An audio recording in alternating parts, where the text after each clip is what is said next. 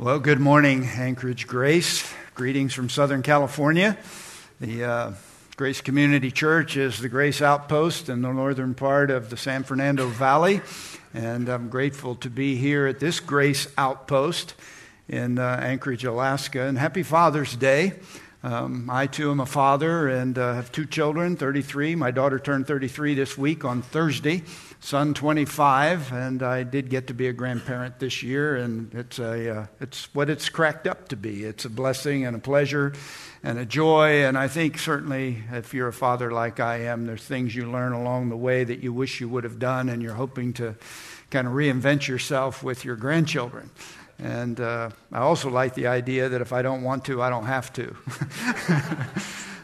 So it's a blessing. Greetings from the Masters University. I am the campus pastor there. We have a GO team here, which I'm proud to be a part of their life and ministry, and they're a joy to me, and hopefully I am a blessing to them periodically. I'm really grateful for the kindred camaraderie we share, our church, your ministry and our ministry, the common convictions, the common affections that are evident and obvious. Jeff's a good friend, and Judy, and we're just grateful for the fellowship we enjoy. Matter of fact, you may have heard of the Masters Fellowship. It's like-minded, sharing convictions and affections, pastors and ministries that have a heart to stand for the things that matter. Uncommon convictions, unfortunately, today. And we share that camaraderie with you. We know we have a seminary extension here, and the Master's Seminary is a part of my life as well. And so I feel I'm at home, and I'm glad to be in your state. And the weather was so perfect last time. I told Jeff, this is an illusion. I know it must get cold. I know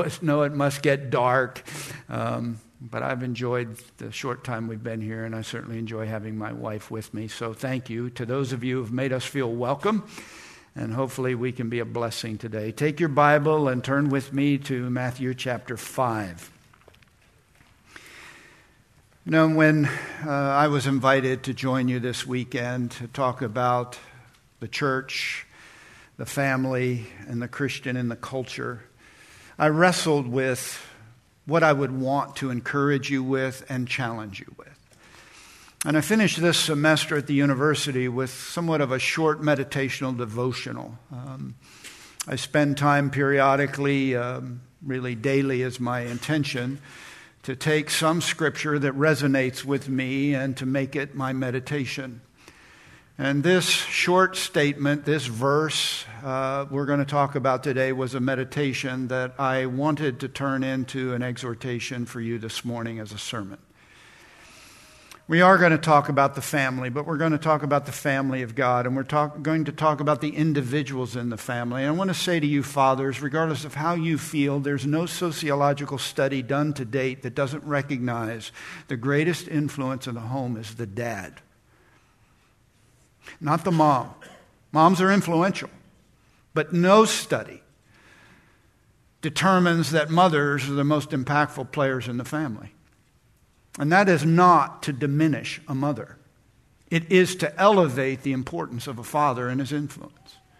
Of those who come to faith, often it is said the chief influencer in their coming to faith was the leader of the home, their father. And the statistics are undeniable, and I just want to simply encourage you to not underestimate the importance of your influence. And I also want to encourage you as a Christian, as a member of the family of God, to recognize you have influence. And I have a prayer today, and that is that you will live a kind of Christianity that recognizes the conviction that I have the power to influence the world. Because as a Christian in this culture, you can say, it feels like there's nothing we can do, or it feels like the tide is so strong, the current's so swift, that we just can't really impact our culture. And that would not be consistent with the plain declaration of the one who is in charge of everything, the truth teller himself, the King of the kingdom, Jesus Christ. And one of the things that he says is found in Matthew chapter 5 about who we are and the impact we can have or should have. You know Matthew chapter 5. Matthew chapter 5 is the great Sermon on the Mount. This is the King of the kingdom.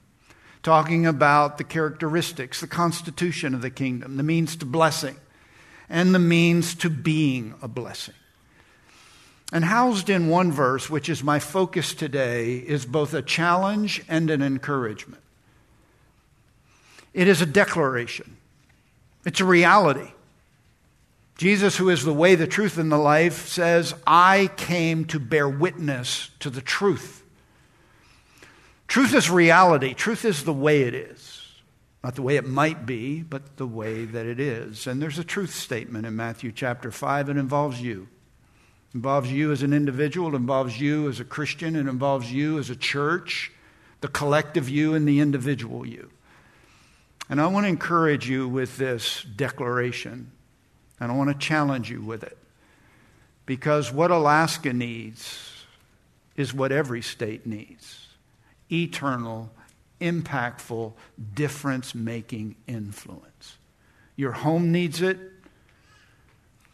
Your workplace needs it. Your neighborhood needs it. And you have the capacity to do it. On the authority of the Word of God, listen to these words after Jesus sits down, opens his mouth, which is an idiomatic way of saying he's going to pour out his heart in authoritative declaration as the king.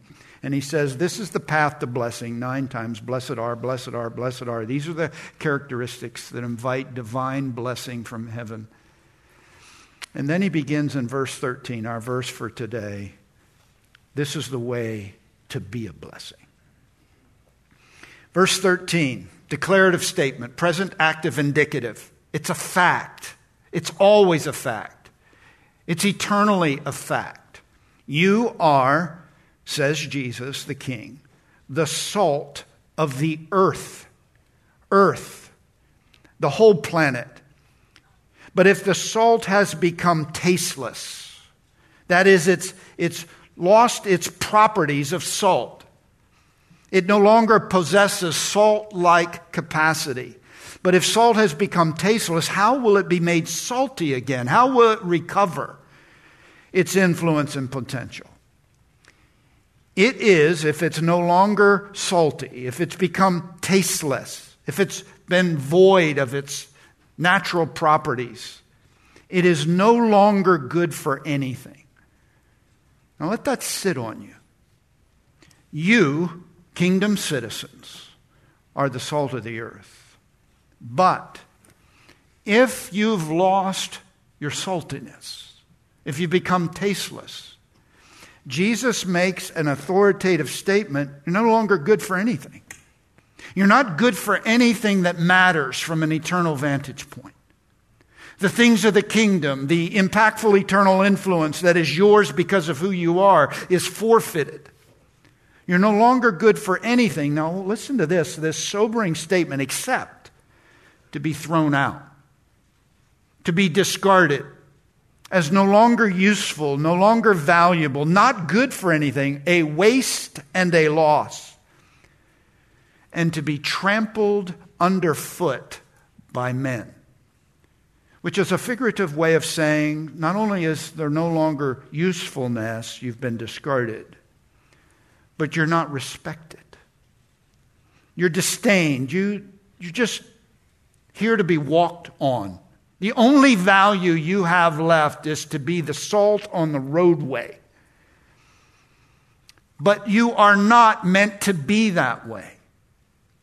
You're not meant to be Anchorage Grace. You are not meant to be contemptible, useless, or discarded. And the reason is because you are the salt of the earth. You are something.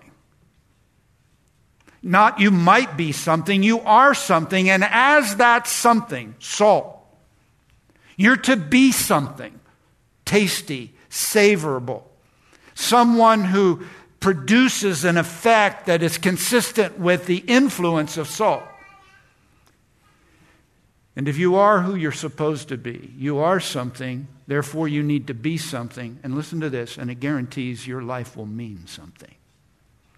The reason? Salt has influence. Salt has impact. Salt changes things. It affects reality. So I believe that Jesus is saying to his disciples, irrespective of how it feels, here's a reality. And if you fulfill your reality and you don't forfeit it or trade it in for something lesser, if you live out the reality of who you are, the world will be different. The whole world will be different. I'm not arguing for the coming of the kingdom of God in a way that sees us progressively get better. I'm saying that while we are here as agents of influence, we can have impact. And do not underestimate that impact. So my hope today is that I'll challenge you with a reality and I'll comfort you with that same reality. You are not impotent. You have influence. Use it and maximize it. So this is a call and a charge to be something because you are something. Therefore, your life will mean something. So I want to talk about the nature of salt. And some of you may be familiar with some of this. I'm going to argue that, or at least I believe that, at least for some of us, we don't understand the implication. And the implication of this figure, this metaphor, this saying, you are the salt, contextually has meaning. And when the hearer would have heard what Jesus said, this is the kind of thinking that would have emerged. What do you mean by that? What is salt? Let me say a few general things about it in this context. If you were in that culture, you would understand a couple of things about salt that we may not comprehend or understand. Number one, in the ancient world, salt was highly valued. It was valuable. The Greeks called salt divine, had godlike qualities. There is nothing, said the Romans, more useful than the sun and salt. One of the greatest compliments you could give someone at that time was to call them the salt of the earth. It was a way of saying your life is meaningful, valuable. You have something to contribute. It's respectable. Someone whose life counted. Often, Roman soldiers were paid in salt. It was a form of currency, which is why we got the saying, that guy is not worth his salt. He's not useful. He's not valuable. He's not a contributor. He's not doing his job. So salt was valuable in the ancient world. It was useful.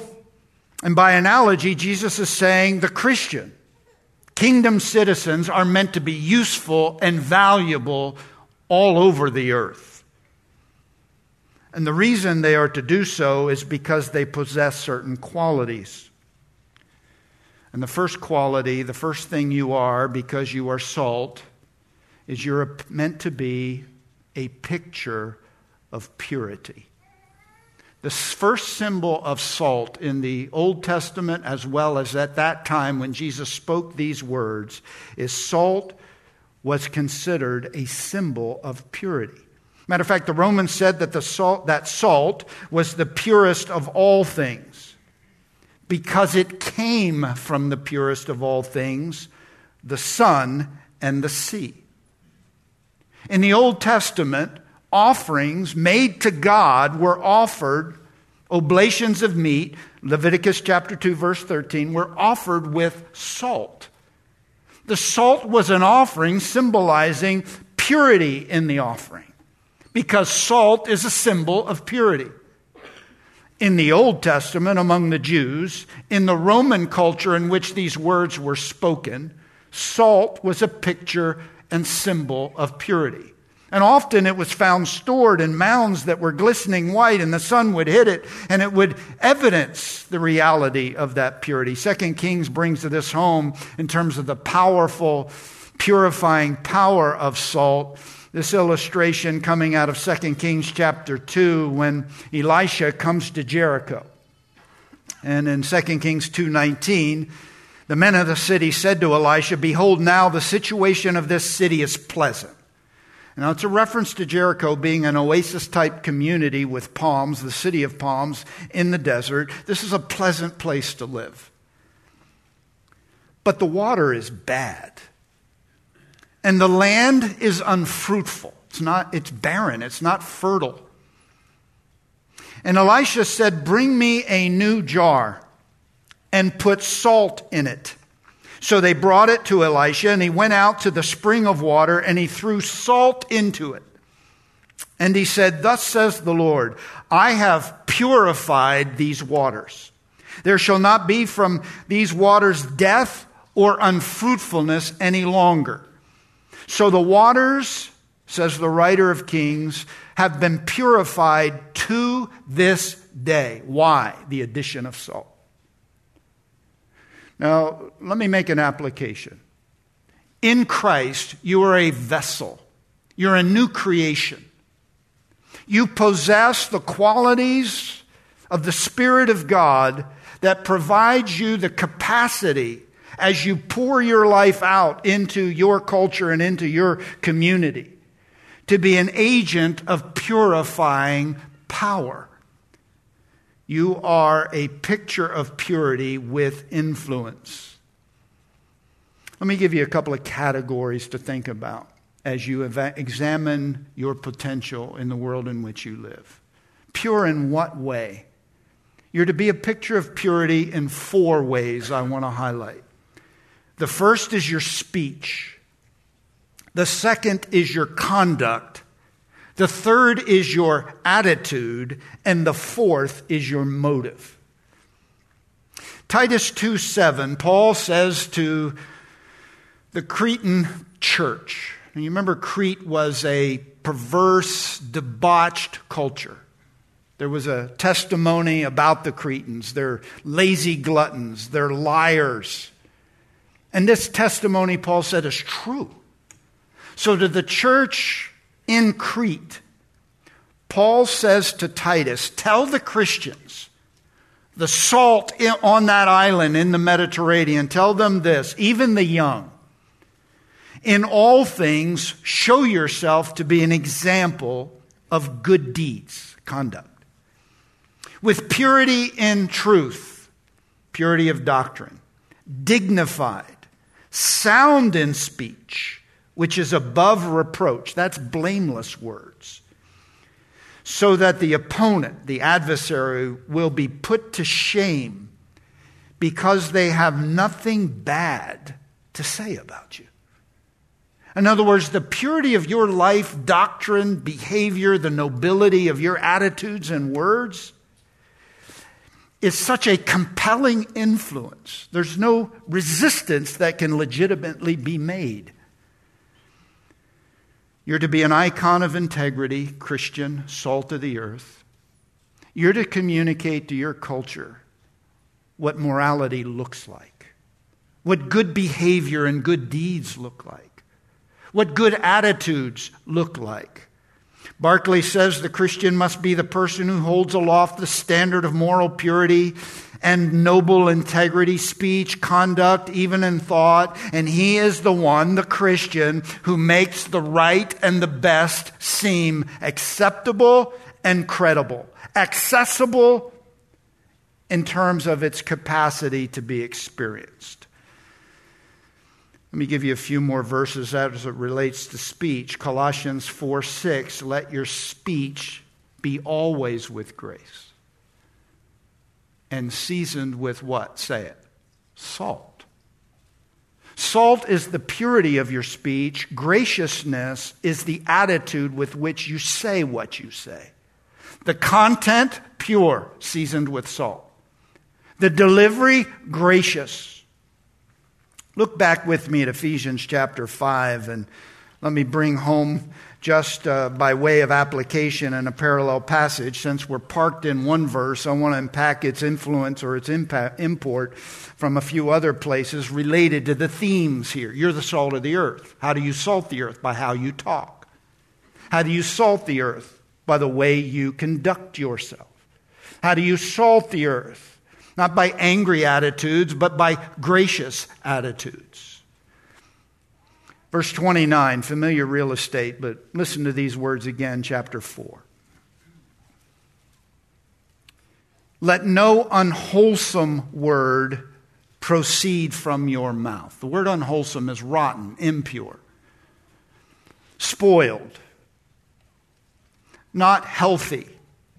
It is no unwholesome word, no rotten words, pure words, healthy words. No unwholesome word Don't let it proceed from your mouth, but only, do you see the only? No exceptions, no exclusions, only such a word as is good for edification, uplifting, not destructive or dismantling, according to the need of the moment. It's appropriate, it's proper, it's timely, it's life-giving and uplifting, that it might give grace to those who hear. When people hear a Christian talk who's the salt of the earth, they ought to be able to benefit by the exchange of those words.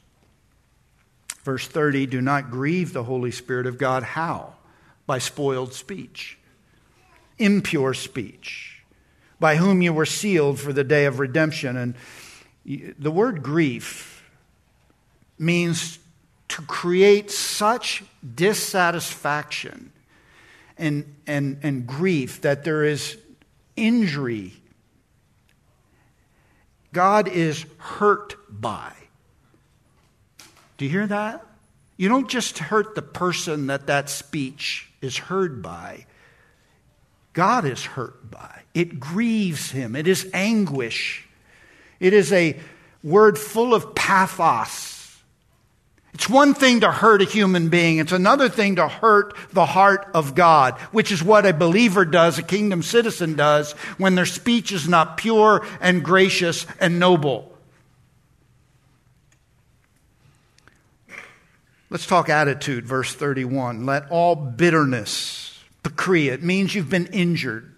Bitterness is the response to injury. Listen, you live in a fallen world, people in close proximity because of the fall, our humanity, there's injury. Pakria comes from the Greek word to stab. People wound people. Even people who love people can wound people. If you're a human being in the context of the church or this culture, in your home and in your workplace, you can be injured. Pakria is the word that has to do with I've been injured. And it says, verse 31, let the effect of that injury, bitterness. That's the inflammation that comes from being stabbed. And the wrath and anger which follow. Wrath is heat. It's like the wound gets festered and infected. That's wrath. It's red. It hurts. It's sensitive. Anger is when it bubbles out. Orge, it explodes. And it demonstrates itself, this injury, in a retaliatory action which says, I'm going to address this in a way that the Bible calls anger and clamor. Clamor is altercation. It can be verbal or it can be physical. You've hurt me. That injury has created heat and inflammation in me. It's gotten to the point where it bubbles out of me. And I express that hurt, if I'm strong enough, by toe-to-toe confrontation. I'm going to speak to you in an altercation of words. I'm going to address that injury. Or I'm going to, if I'm physically strong enough, go beyond the words till I'm actually going to have a fight. Clamor. It's a public expression of a frustration born in an injury. And it's driven by and includes malice. And if you're not strong enough, I don't want to skip this, slander happens. Slander is what you do when you can't go toe-to-toe. Slander is what you do behind somebody because you can't deal with them in strength. You're injured. You're going to deal with the injury, but you're going to go behind the back and say things or do things that are damaging to their reputation or situation. Now watch what 31 says. Let all of that be put away from you. It's a passive verb. Let it go. Because Christians who behave in a way that is worthy of the mercy we've shared and sung about don't retaliate, they release injury and debt. Look at verse 32. There's two main verbs in verse 32. Be kind and be tenderhearted. They are active imperative verbs. They're non-negotiable. It's not an option. Hey, if you feel like it, do this. When injured, this is what you do. You must, present active, as an influencer and as a Christian, you are to be kind You know what kindness is? Meeting a need. Kindness is displaying an attitude and a practical way. I want to do something that's a blessing to you, practically. But it gets bigger than that. And be tender-hearted. Now listen, you can resolve to be kind. I can grit my teeth and be kind. But I'll tell you what, you can't grit your teeth and be tender-hearted. Tender-hearted is soft to the one who injured me. Listen, we're in an angry culture. Rage, words, hurt, hate, abuse. Those are language words that describe our culture. It's not a kind culture, but a Christian, because it's an injurious culture. And with the advent of the internet and the perceived barrier of the distance between me and you, I can say stuff from the sanctuary of my home that can injure you. And it feels like there's no fences and no barriers. If I want to say it, I can say it. People get hurt. People hurt people. And a Christian is not to retaliate in kind. Yes, you will be injured, but what you do is you, instead of offering retaliation, clamor, and slander, instead of letting it build up, you let it go. And you display its opposite. This is 1 Peter chapter 3. You don't return insult for insult or evil for evil, but you give a blessing instead. You respond in reverse. And in Paul's words here in Ephesians 4 rather, you're kind. In the face of what? Injury. You're tenderhearted. To whom? The injurer. And you say, how in the world is a Christian supposed to behave like that in light of the reality that I've been hurt and I have a justification, a just claim to retaliate, to deal with this injury, this unacceptable reality? Verse 32. Be kind and tenderhearted. Those are the main verbs. What follows is a participle telling you how. By forgiving one another, just as God in Christ has forgiven you. All right, Anchorage Grace. Here's the way you make your world different. You respond in reverse. You, the recipient of great grace, give great grace. You don't go toe-to-toe. You're gracious with your words. And you're different in your attitudes. Philippians chapter 2 says the church, who is to be the light in the world, living a blameless and circumspect life, they're to do all things without grumbling and disputing. They're to have a good attitude. Listen, you live in a grumble world. You can't watch the news and not want to grumble. Or is it different here in Anchorage? You understand what I mean? The stimuli will cause you to grumble and complain or to engage in a dispute as if your way is the only way or their way is the wrong way. And you end up modeling something that contradicts what you are. You are the salt of the earth, pure in speech, gracious in attitude, upright in conduct. Look at chapter 5, just a few highlights. Be imitators of God, verse 1. Do what Jesus would do as beloved children and walk in love, just as Christ also loved you and gave himself up for us. You know what love is. We know love by this, that Jesus Christ laid down his life for us. Therefore, we ought to lay down our lives for one another. That's 1 John 3:16. Everybody knows John 3:16. You need to know 1 John 3:16. We know love by this, that he laid down his life for us. Sacrificial action, volitionally offered, sacrificial and beneficial while we were God's enemies. Unconditional. Therefore, we ought to lay down our lives for one another. Love like he loved, forgive like he forgave, serve like he served, walk like Jesus would walk. And you say, I try. Let me tell you what walking like Jesus walked requires. Not trying, but deciding and depending. Karen and I have been listening to a sermon series on walking in the Spirit, life in the Spirit, and one of the arguments of the author of this series says, listen, you want to walk in the Spirit?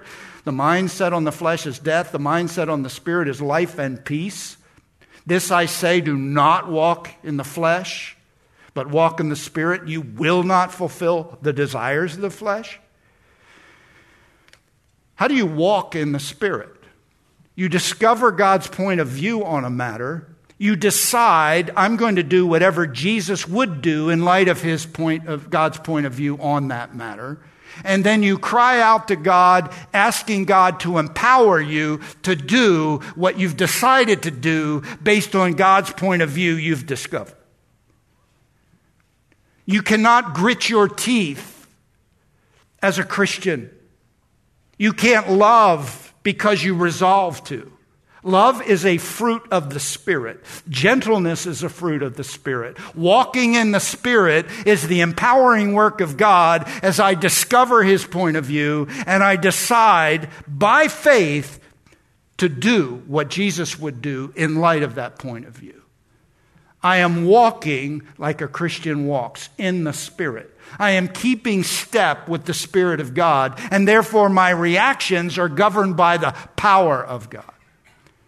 You are the salt of the earth. Salty Christians, savory Christians, impactful Christians are Spirit-led, filled Christians. And this call of Ephesians chapter 5 is a call to behave like a Christian in attitude and in words, and get this, in the purity of our conduct and actions. Look at verse 3. But do not. You're a follower of Christ. You're an imitator of Christ. You're to walk as Christ. Do not let immorality, that's the word porneia, it's a general word for immoral behavior outside of the bounds of biblical prescription, whether you're watching it or doing it. Do not let immorality or any impurity, there it is, plain as it can be said, or greed. That's materialistic selfishness. I want it for me. It's meism. It's a form of idolatry. I was reading recently, and interestingly, a student of the human experience, a psychologist actually, and I'm not certainly supportive of many things that psychologists would say, but I just found it interesting. Ed Diener from the University of Illinois, a professor there, says materialism is toxic for happiness. Even rich materialists aren't as happy as those who care less about getting and spending. And then the article concluded by a university professor from Michigan, Christopher Peterson, who indicated, listen to this, that forgiveness is the trait most strongly linked to happiness, human happiness. And he called it the queen of all virtues. Verse 3, do not let immorality or any impurity or greed even be named among you as is proper among saints. Listen, I don't need to quote the stats to you, but there's not a significant difference between the moral behavior in many cases of believers and that of unbelievers. 1 out of 5 youth pastors views inappropriate images online. 1 out of 7 pastors confess to doing the same. Now, this is not meant to beat up on leaders. It is meant to say we are in a challenge for our culture and for our testimony. And you are to be Christian, Anchorage Grace. Wherever you line up tomorrow morning, you're to be a picture of purity. By what you say, by what you do, by how you act, the attitudes and the motives that are expressed in your life. You're to be the illustration of real love in real time. Pure motive, 1 Thessalonians 2:5, Paul says, I never came with flattering speech. I like to teach 1 Thessalonians 2, and when I get an opportunity, I do so. And because it's the best paradigm for maximizing your impact. It's how you impact the people that matter the most and the things that matter the most. And the foundation of influence, listen to me, is motivation. Why you do what you do. It's not self-centric, it's God-centric. It's not self-centric, it's for you-centric. Listen to Paul, 1 Thess 2:5. I never came with flattering speech. Now, we use the word flattery, but let me tell you what it means. It means to tell somebody what they want to hear so you can get what you want to get. Flattery is inflating someone's what the word means. It's smooth talking. It's manipulative speech to get you, because I give you what you want to hear, what I want from you. And Paul said, I didn't talk to get something from you. I didn't tell you what you wanted to hear so I could get something I wanted from you. Do nothing, I never came with flattering speech, nor with a pretext for greed. In other words, I didn't want your stuff. My motivation wasn't for me. It was for you. And I didn't come to receive glory from men. You know what Paul's saying about real influence? Salty, savoring influence. It's for you. It's for His glory, and it's for you. It is not for me. Anchorage Grace, you want to be an influence? Well, you are. You have the potential of it, but it's got to be pure in motive. It's got to be for them, unselfish. It's got to be for Him, to His glory. It's not about us. And it matters. There's a second thing I want to say by way of influence. The second thing that salt pictures, and that is salt, the nature of what salt is, sodium chloride, is a preservative. So what is a Christian? A picture of purity and a protector, because they're a powerful preservative. The second quality of salt is preservation. What made salt so valuable in a world without refrigeration is its ability to preserve things, to preserve the value of things. It was commonly used to keep things from going bad. It was used to preserve meat from rot, decay, putrefaction. Salt stops spoilage. They would bathe meat in salt water. They would saturate meats with salt, fish, to preserve it so that it wouldn't rot. Because salt stops spoilage, it curbs corruption. Salt deters decay. It preserves. Now listen, here's a sobering thought. I wonder what the culture would look like if Christians were what we were supposed to be. Preservatives in a culture that is rotting. The Christian as the salt of the earth is to be a powerful preservative. And you understand this. There's people that when you're around them, you would never think about telling that story. You would never think about telling that joke. You would never think about turning on that station. You wouldn't do it. Why? Because they are influencing you by their perceived character and maturity. You would never do it. That's who you're supposed to be. Every gathering ought to be different because you're there, because you're a man or woman who by your reputation and influence changes that reality and keeps it rich and healthy and good and inhibits the behavior that is destructive. I like to play golf. I'm not so good at it, but I enjoy it. It's not life-giving, it's sometimes life-threatening or heart-threatening in terms of the frustration that it creates. But in my old life as a pastor in Birmingham, I had the privilege of playing at a couple of different clubs with some guys, and sometimes I would show up with one of the guys in my church, and they would partner us with two other guys, so we'd be a foursome. I never, ever started the conversation by saying, "Hi, I'm Harry Walls. I'm the pastor of Shades Mountain Community Church." I just didn't tell them. I didn't want to do something to them. I didn't want them to be all fragile about how they would naturally act. But inevitably, the question would be asked, so Harry, what do you do? Well, I'm a pastor. I'm a preacher of the gospel of Jesus Christ. I'm a Christian, and I'm a shepherd in the flock of God. And it may be said differently, but that's the sum of it. Well, guess what happened after that? Words changed, stories changed, jokes changed. Because of the perception that you don't say certain things around a preacher. Well, here's what I would like to plant as a seed thought in you. There's certain things that people ought not think about saying because they're around a Christian, Christ follower. You're an inhibitor of what? Bad behavior.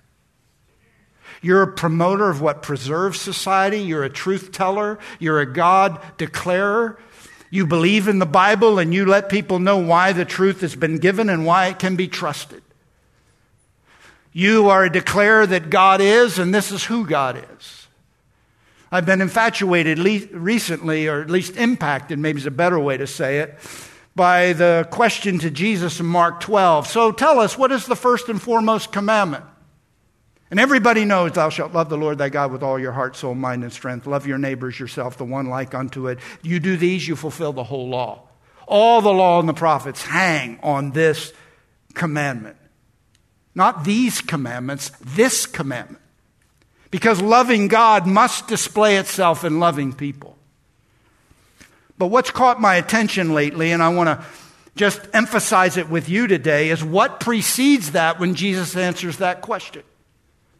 Before he talks about what God deserves and desires and what ought to be displayed because you love him, love your neighbors yourself, is this statement. To the Jews known as the Shema. Shema comes from the Hebrew word which means hear. Hey, listen. I got your attention, didn't I? Sorry, it was louder than I wanted it to be, but I saw some heads go up for those of you that were sleeping. Hear means pay attention to this. Hear means an emphatic, proactive, maybe with that not that much volume, but hey, listen to this. This is a declaration. This is an acknowledgement. This is a public claim. The Shema. Every morning, every night, every Jewish household.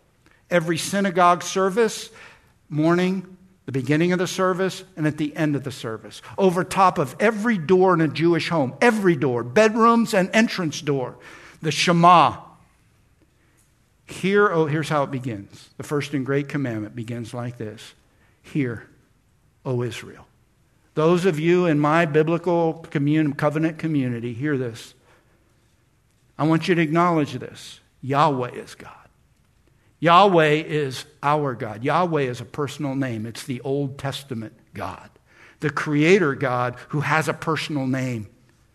Not just the God of Abraham, Isaac, and Jacob. His name is Yahweh.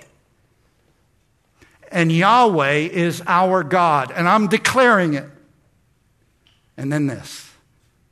And Yahweh is one. Echad. He's first, foremost, one of a kind, none like him. Here's a statement for God's people in the culture today. You want to be a preservative? You tell them that there is one God. His name is Yahweh. He's revealed himself in the Bible, the Word of God, and in the person of the Son of God. This is who he is. This is how he is. And he has spoken. That preserves society.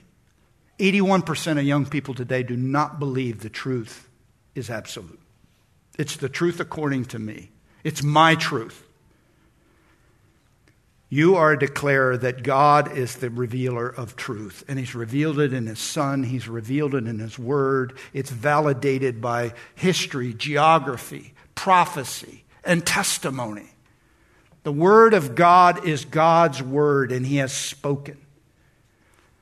And then with those words, with gracious speech and powerful, sweet, gracious, but bold influence, you speak the truth in love to a culture that needs to hear the truth.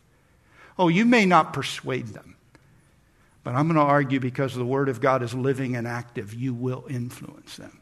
You know what's happened to the culture, Christian culture? We've muted our voice. And if we are talking, we act like we're really mad. Listen, unbelievers do what unbelievers do. Sinners do what sinners do. You shouldn't be mad because sinners sin. It should make you sad. But you also have to remember you were once such a sinner. Insulting your culture is communicating the truth in the grace that recognizes, I used to be that, I was dysfunctional too, and I needed a truth teller who would tell the truth and represent the God of truth so the world can be impacted by the reality of that truth. Can you say amen to that? I'm not preached here often enough to know whether you say amen, but you should. Because amen means, I agree with that. You know why you should? Because that's true. And what's going on in our culture is the absence of truth tellers who are truth validators. By what? The purity of their life and conduct. I'm not talking perfection. I'm talking about the pattern. And if you fumble the ball, admit it. I shouldn't have said that. I shouldn't have done that. Humility is an evidence of Christianity. Promote what preserves society. Resist what rots society. Be a voice that influences society. The Christian, says one commentator, must be a cleansing antiseptic in any society in which he happens to be. He must be the person who, by his presence, defeats corruption and makes it easier for others to be good. Be that Christian. Be that agent of influence. Be proactive. Be intentional. I told some of you this weekend I'm staying at a hotel on Tudor Avenue. And across the street from my hotel where I'm staying with my wife is a Starbucks, and I'm a Starbucks person. I like their coffee, and I know it's not cool anymore and you got to go to trendy places, but I'm just quite fine with their dark roast coffee. And I'm grateful it's across the street. Well, I walked over my first day. I flew in Thursday night. Friday morning, I walked into Starbucks, and it was adorned in rainbow. Now, I've got a Starbucks in Valencia, which is just outside of Los Angeles. I'm not talking like I'm in a conservative community. I've been to a lot of Starbucks. I've never been to a Starbucks this colorful. And it was not the adornment of, this is my celebration of the promise of God for protection against a future flood. This is a declaration of corruption. This is a declaration of confusion. This is a declaration and the truth is my truth, and I define my reality. This is a declaration of rebellion. I walked in, and it was interesting. I've been to a lot of Starbucks, and you would think that part of the company culture is you're going to make every customer feel like a neighbor, and you're going to know their name, and you're going to greet them with a polite smile, and you're going to make them feel like, you know what, the coffee's not just good, the atmosphere is good. That did not happen at the Starbucks adorned in rainbows. It was noticeably different. I told my wife, it was just different. People didn't look me in the eye, and I'm a smiler. My whole goal in life, in part, is to make you smile. I want you to respond in a positive way. I want to do it in a way, not manipulative. I just want to engage. Nobody looked me in the eye. Nobody was kind. It was the most unpleasant experience I've ever had at a Starbucks. So what does a Christian do in a context like that? Here's my closing illustration with you. You do what Jesus would do. You're the salt of the earth. You know what that is? Corrupt and rotten. Do you know what it needs? A powerful preservative. Guess where you need to buy coffee for a while? Starbucks on Tudor Avenue. Because we need to get out of the salt shaker and into the culture. A Christian can't preserve what it's not connected to. And what we tend to be is we want to stay cloistered and isolated. I mean, who wants to be in that environment? Certainly not pleasing. It's not life-giving. It's not joy-invoking. But I'll tell you what it is. It can be ministry influencing. You've heard this thing. It's not just he's not worth his salt, but you can take it. You can take what Harry says with a grain of salt. You know what that means? One grain isn't that powerful. It's just not that impactful.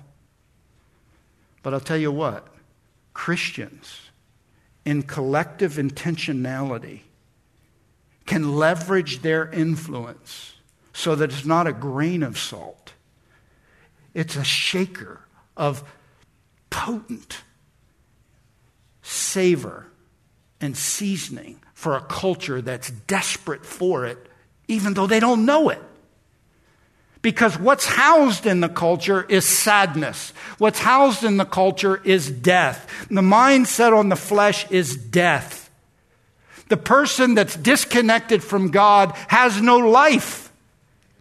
They're without God, Ephesians says, and without hope. And in comes a believer from Anchorage Grace to a Rainbow Starbucks, and he sits down or she sits down. She has conversation. She buys the coffee. He buys the coffee. He reads his Bible not as a kind of some kind of a propaganda tool, but because that's what you do over your morning coffee, right? And you smile and you show kindness and you communicate a love that's not your own. Because you know what? Those people matter to God. And you don't run from them. You don't hide for them. You don't pick the Christian coffee shop. Because you are the salt of the world. I'm not trying to kill Christian coffee shop business. I'm trying to enlarge the fences of your influence. Because that coffee shop on Tudor represents what's going on in the people who work there. And you know what they need? They need you. They need to see you. Now don't go if you're going to have a bad attitude. Don't go if you're going to grumble and dispute. You go with the heart of Christ to be an agent of influence for the glory of Christ. You pray for them. You try to make them smile, and you show them what a Christian is who's full of life. Because here's the third thing about salt, and I see the time, 11:59, which means I got 1 minute. You know what else salt is? It is a seasoning. You know what else you are? You're a provider of pleasure. I found it interesting. Listen to Job 6:6. Job asked this, is tasteless food eaten without salt? The answer is no. Because life that's bland and vanilla and tasteless needs seasoning. And man, when the seasoning is right, the meat's better. You know what? When you're in proximity and you are expressing Christian potency, you make everything better. You make the team better. You make the business better. You make the class better. You make the neighborhood better. You know why? Because you come with hope they don't have. You come with grace and comfort they don't possess. You bring a peace to a worried and angry world. You bring joy to a frustrated world. You show them that it's not about stuff. You show them that there's a life that's a wellspring coming out of you, and it's in the fountainhead of God. It's generated by the gospel experience with God, and you're the purveyor of that light, and you demonstrate and validate it by the way you live your life. Listen, Anchorage ought to be different because you're here. Because you are what you are. You just need to be what you are. And the guarantee is you'll make a difference. Because Jesus said you are the salt of the earth. Can you say amen to that?